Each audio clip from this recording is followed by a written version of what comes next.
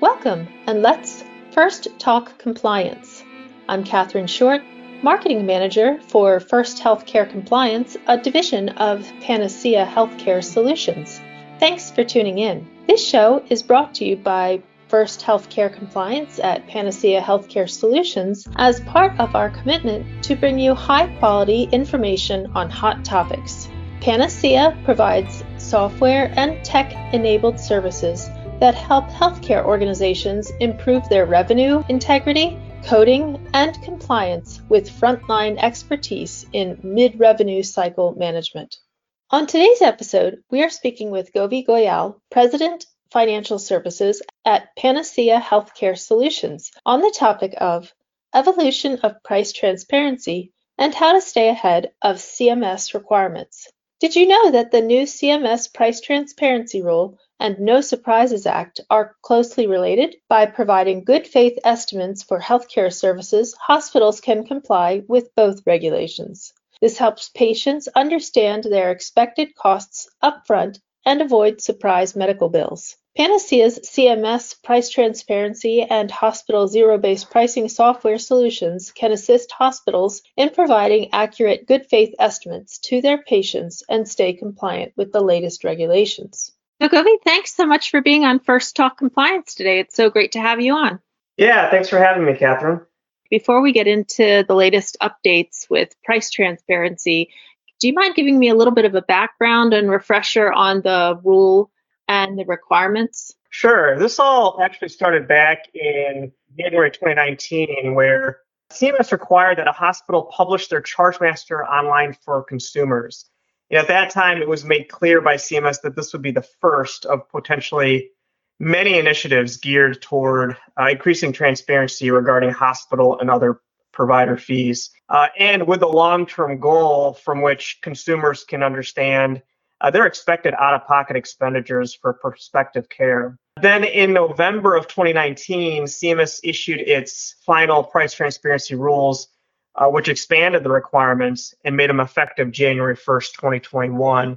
For those who may not remember, the American Hospital Association had a lawsuit attempted to overturn the final rule, and that ended up failing in June of 2020. So here we are. It's been a little over 2 years since we went live with CMS Price Transparency Rule. One would think by now we have achieved the intent of CMS Price Transparency, which is really to increase competition and drive prices down, make healthcare more affordable. But we've got a lot of work to do, and we'll definitely get into that. But a little background on the requirements. So on the hospital side, hospitals are required to make standard charges public in two ways. One, there's a consumer-friendly display comprising at least 300 shoppable services, which can be satisfied through the release of a shoppable service file, or if you have a patient estimator tool. Most hospitals now are using the patient estimation system in lieu of a consumer display. The second requirement is a comprehensive machinable file containing negotiated rates for all items and services. And within that machinable file, there's 5 standard charges: a gross charge, a discounted cash price, payer-specific negotiated charge, which is probably the most important one in there. And then there's a de-identified minimum and a de-identified maximum negotiated rate across all payers for that item or service. It's important to know that on the hospital side, these files need to be updated on an annual basis. In contrast, the transparency and coverage rule, which is for the health plans, the payers are really on the hook to do a lot more.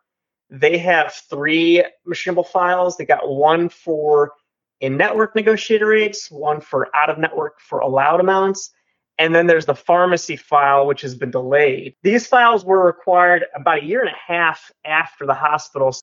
The payers went live July 1st of 2022, and the difference on the payer side is that these files need to be updated monthly.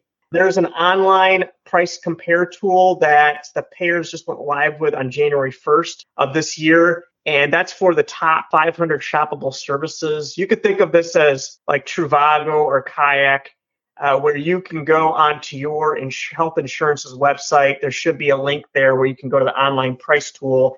You type in whatever services you have a script for, and it should pop out within your geographical area some options for you and tell you what your cost is. You can compare costs in kind of a one-shop stopping experience. Then in January 1st of 2024, that online price compare tool for the payers will expand to include all schedulable services, and that's really just around the corner. So that's kind of a background there on the hospital and payer side of things. Well, I know that a lot of activity has been happening around price transparency. Could you get us caught up on any recent actions by CMS or other regulatory updates? Yeah, so last November in 2022, CMS had responded to the public suggestions that more standardization or more fields and data elements need to be added into the hospital machinable files to improve the comparability of negotiated rates. However, these were just voluntary suggestions, so adoption has been minimal. One would reasonably suspect, though, that these would eventually be required, and that's exactly what's happening now. Last month in April 16th, there was a hearing to discuss a bill developed by the bipartisan leadership of the House Energy and Commerce Committee that would really bring a lot of what we're talking about with price transparency to the forefront. And then May 17th, the subcommittee advanced that price transparency bill to the full committee for consideration, putting it very close to becoming a law. And then hot off the press here, May 24th, the E&C committee unanimously approved the bill, setting it up for a House chamber vote. Now, the timing of any such vote remains to be determined, but it seems to be quickly moving through the process. I'll give a quick summary of some of the things in this bill that are new or can expand on existing requirements. One is around the uniform method and format. So no later than January 1st, 2025, the Secretary will implement a standard uniform method and format for hospitals to satisfy the requirements. Basically, this is going to be similar to what the payers have. Currently, the payers have this GitHub website they go to where there's a schema and there's data specs that really helps them guide how their machinable files should be constructed.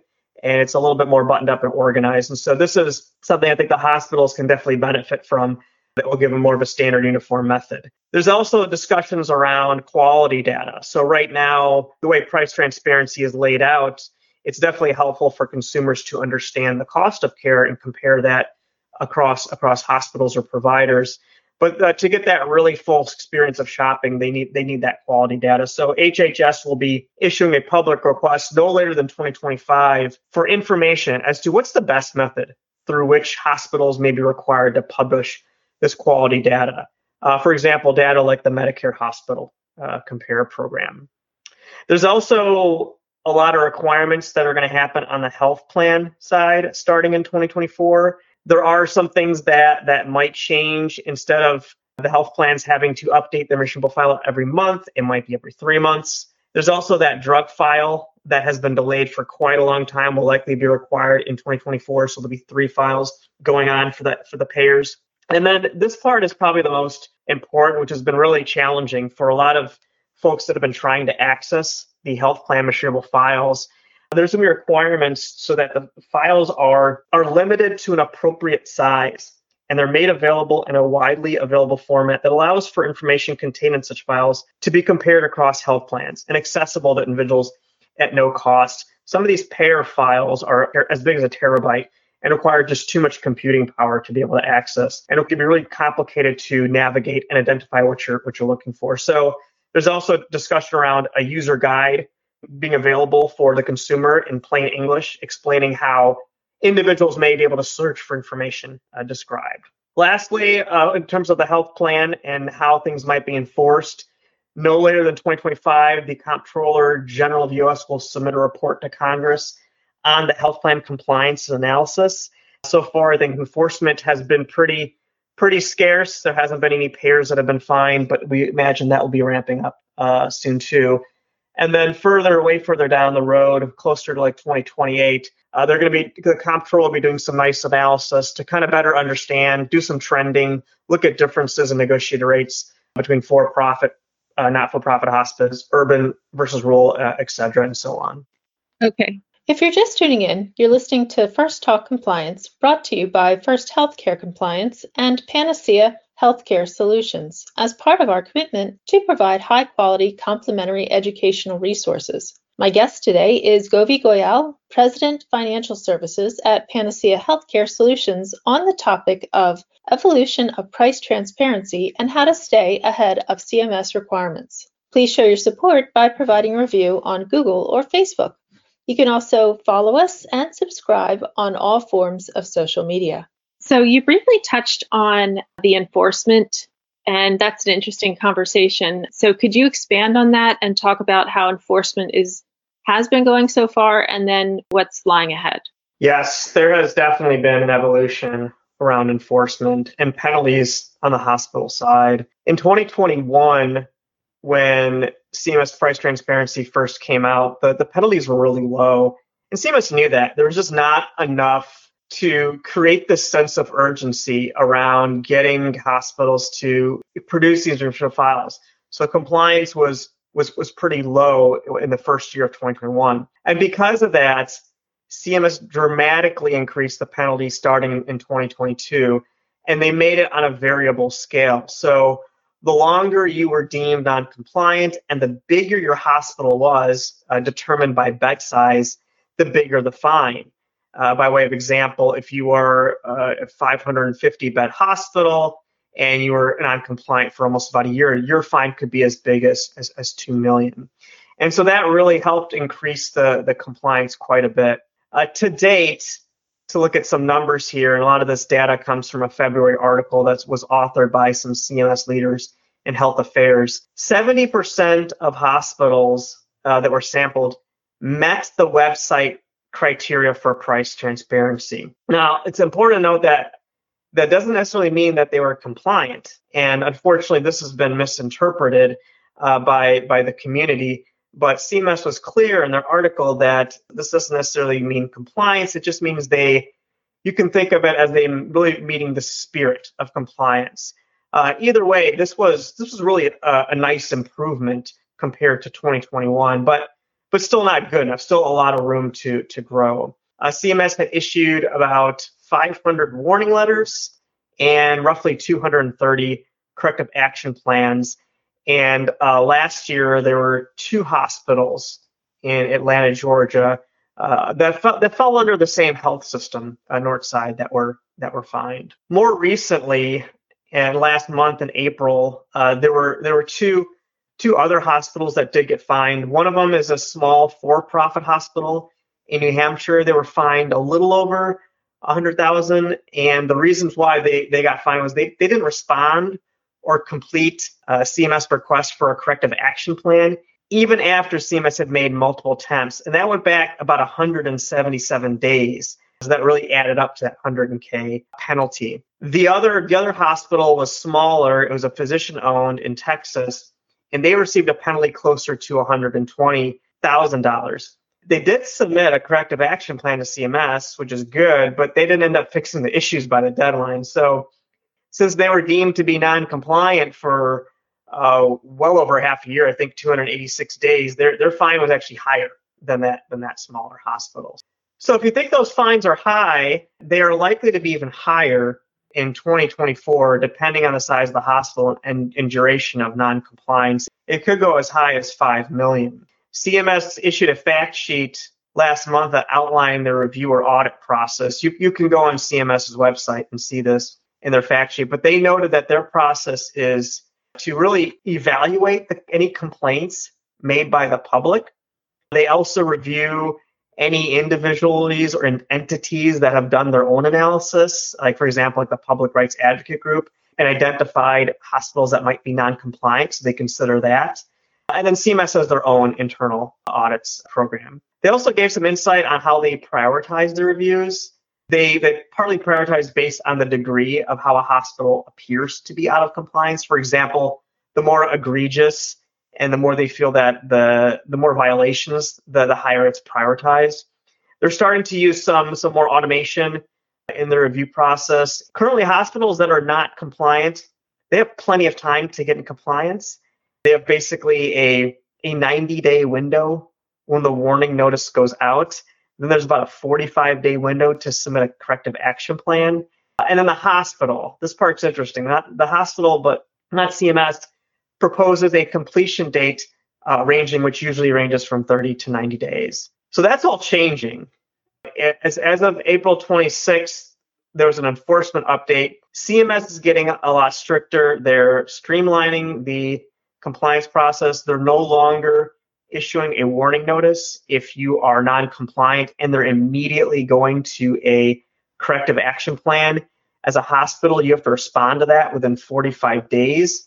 And then you only have 90 days from the time CMS requested your corrective action plan to get your hospital machinable file to be client. That is a really short time frame. If you're a hospital and you're not sure if you're compliant, it's going to be very taxing for your organization to try to fix or create from scratch a compliant machinable file in 90 days. And there's even financial penalties if you fail to submit the corrective action plan by 45 days. Lastly, there is some public shaming that will likely happen in that E&C price transfer bill that I was mentioning earlier that's about to come law. It was noted that there will be a publication of list of hospitals. So no later than 90 days after that law has been enacted, HHS will establish and maintain a publicly available list on the CMS website that will be updated in real time. And pretty much any hospital that's non-compliant with price transparency, whether you have been issued a warning letter, a corrective action plan, a civil monetary penalty, you will go on that website. And also each hospital that is just not in compliance. It's like Santa's naughty or nice list, but everyone gets to see it. Right. They make good use of that, which can be a motivation, I would think. Yeah, more so than the fines, probably. Right.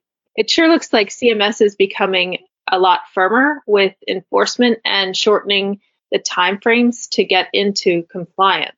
So do you have any advice for providers, what they should do to help get into compliance? What do they need to do? Yeah, absolutely. Now's the time to really look into this. Generally, when I'm looking at machinable files that are out there, there's definitely the usual suspects and common errors. And these are some of the same errors that CMS will look at too. Some of these are quick fixes, like for example, the wrong file naming convention. There's a specific naming convention you have to follow when you post your machinable file. If that's off, you may still get a letter, but the good news is that one's easy to fix. The wrong file type. If it's not in a CSV or JSON or one of the other required files, you'll get dinged for that. Again, maybe that's still easy to convert, so you're probably okay in a time frame to get it up and running in the required format. The other one is the missing date of last updates. This seems to be a common error. You've got to display the date that you last updated the file. That's not necessarily the date when the rates were effective.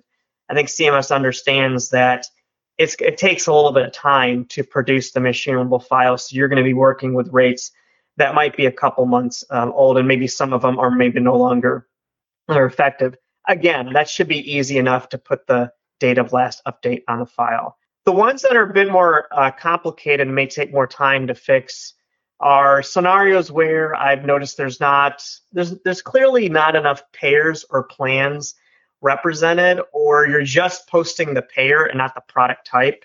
You're supposed to post like Blue Cross Blue Shield PPO, not just Blue Cross Blue Shield. So keep in mind, you do need to put every payer and plan that you are negotiated with, including Medicare Advantage and Medicaid Advantage. Also, if you have employee docs, those payers and plans that are contracted with those employer docs and associated negotiated rates also need to be on the file. You should also make sure you are using payer contract rate and term sheets to produce the file versus claims or payments data. CMS can tell if you're not populating your machinable file with all items and services that you have a negotiated rate for. CMS also had a webinar, probably going back as to late 2021, where they were very explicit about not using average charges, but instead to use your charge master, use your payer contract rate term sheets to produce your machinable files. You want to make sure that you have everything in one file. I've seen separate machinable files for DRGs versus CPT codes. It should all be in one. You also want to make sure your pharmacy items are at the NDC level and make sure you include all supplies. A lot of hospitals have been taking little shortcuts here and there, and I think CMS has caught on and identified a lot of these as non-compliant. Now, switching gears here, if you're using a patient estimation system in lieu of a consumer display, you don't have to show the negotiated rate, but you do have to show the patient's single out-of-pocket expense. And as I mentioned earlier, you can't really require the patient to know what their cost sharing information is, like a deductible or coinsurance. That has to be automatically pulled in so that the patient really is just presenting their information that's on their medical card and putting in whatever services they're going to get to understand their out-of-pocket expense. As I mentioned again, too, I've seen this as a reason why CMS is sending out letters. You need to make sure it's easily accessible with no barriers. You can't be asking the patients for an email or login or to select all the boxes that have a light post on it, like some websites make you do. Now, if the patient has insurance, then it is understandable that you might need certain things like their date of birth or to be able to pull up their benefit information. Okay. So I have one more question here. What can folks do to compare their rates to their peers? And should they be trying to use the hospital or the payer files? Great question. When you compare the payer and hospital files, you see a lot of similarities, but there's also significant differences. The biggest difference really is just the sheer size and structure of these payer files. As I mentioned earlier, in that bill that's about to become a law, there is language saying that the payers have got to get these files in an appropriate size. I was trying to come up with a word just to describe how big and cumbersome these payer files can be. Massive just doesn't do it, so I'm going to go with gargantuan. That's really like how it's a much better description on how just crazy big they are. And there are some benefits with using the payer files. There's more fields that are in the payer machable file. For example, the payer files distinguish between what negotiated rates are on the hospital versus professional side. And there's also an expiration date column to show you when that negotiated rate has expired. That being said, I've looked at a lot of payer machable files, and I've rarely seen this come into compliance, especially on the expiration date. So hopefully that's an area that will improve over time. Each negotiated rate on a payer machable file is assigned what's called a negotiated arrangement. So for example, it could be fee for service, it could be a negotiated rate that's capitated, it says capitation, or bundled. Maybe it's paid at a claim level or a case rate basis. And each negotiated rate is also assigned a negotiated type, whether that service is paid on a percentage charge, fee schedule, negotiated per diem. A lot of this is currently not required in the hospital files, but based on everything we're just talking about, and depending what comes out in CMS's proposed rule, which I believe we should be getting in July, a lot of these fields will likely be required in the hospital file. So there'll be a lot more parity between the hospital and payer files. Now, all of that being said, the payer files do miss a critical field called the gross charge. They don't have negotiated rates for Medicare or Medicaid Advantage payers. So if you are a provider and let's say you are getting paid on a percentage charge, you would still most likely have to access the hospital machable file to do the math and figure out what's that dollar negotiated rate that you're going to get paid. The $1 million question here, which files should you be using? Neither are perfect. They both have their advantages and disadvantages. At the end of the day, I think it really depends on what you're trying to accomplish. If your goal is to compare your facility or hospital against multiple peers, and you want to have a large peer group or competitors, and let's say some of those peers aren't local, so they may not have the exact same plan type you are contracted with. And let's assume you don't want to limit your analysis to just one payer. You want to look at several different pairs, but maybe compare one pair at a time to benchmark your rates against and see what the opportunities are. If you're doing that kind of multifaceted analysis, that holistic analysis, I would argue the hospital files are the better approach because you only need to access those handful of hospital official files or however many peers or competitors that you're compared to versus most likely be looking at hundreds of payer machinable files if you wanted to look at a lot of different payers and plans and hospitals outside of your area. Because when you look at the payer machinable file, that's just one payer file. and it may or may not have the peers or competitors that you want to compare yourself to. On the other hand, if you're doing a narrow and targeted analysis with just one payer and one local competitor, then I would say the payer files are the way to go, as long as you can open them. If you are using the hospital files, the best advice I can give you is keep in mind that the rate methodology is probably not going to be in the hospital file. Again, since right now it's just voluntary, it's just recommended. Eventually, we're learning that's going to be required. But that rate methodology, it might vary across hospitals for the same payer. So you want to avoid comparing, say, a service that might be reimbursed on a per unit versus that same service for a different hospital gets reimbursed on a case rate basis. So, for example, if you're looking at a biopsy, that might be paid at the claim level to a hospital A by Blue Cross Blue Shield, but for hospital B, Blue Cross Blue Shield pays it at a per unit. That's apples and oranges, and that could be a little bit risky or dangerous to start doing that comparative analysis when really you're looking at two different type of rate methodologies. We've also ran some national data looking at the variance in negotiation rates across payers, plans, and hospitals. And I'll tell you the biggest differences we're seeing when we look at negotiated rates for the same service across some of these factors, it's almost always due to the difference in product type. It has less to do with the payer. It has less to do with whether you're talking about Blue Cross and it has more to do with if that product type's a PPO, HMO, Medicare, Medicaid Advantage, exchange. So you really want to avoid comparing say, for example, a PPO negotiated rate for Blue Cross to an HMO Blue Cross rate, or even worse, comparing it to like an indemnity or exchange plan, because most likely those negotiated rates are going to be different, and they could be drastically different because they're just basically in a different tier or product category. So hopefully that helps. Keep in mind the hospital files are evolving and comparisons will get better. Those are just some caution and wisdom, some tips to get some more apples to apples comparisons with a goal that hopefully you'll be able to use, hopefully hospitals will be able to use this to help prep for upcoming contract negotiations that they have with payers. Okay, well, thank you so much. That was very comprehensive. Thank you so much again for being on First Talk Compliance. Thank you. Appreciate it. And thanks to our audience for tuning in to First Talk Compliance. You can learn more about the show on the programs page on healthcarenowradio.com. And lend your voice to the conversation. Find us on LinkedIn and other forms of social media. You can also email me at catherineshort@firsthcc.com. I'm Catherine Short of First Healthcare Compliance at Panacea Healthcare Solutions. Remember, compliance is the key to achieving peace of mind.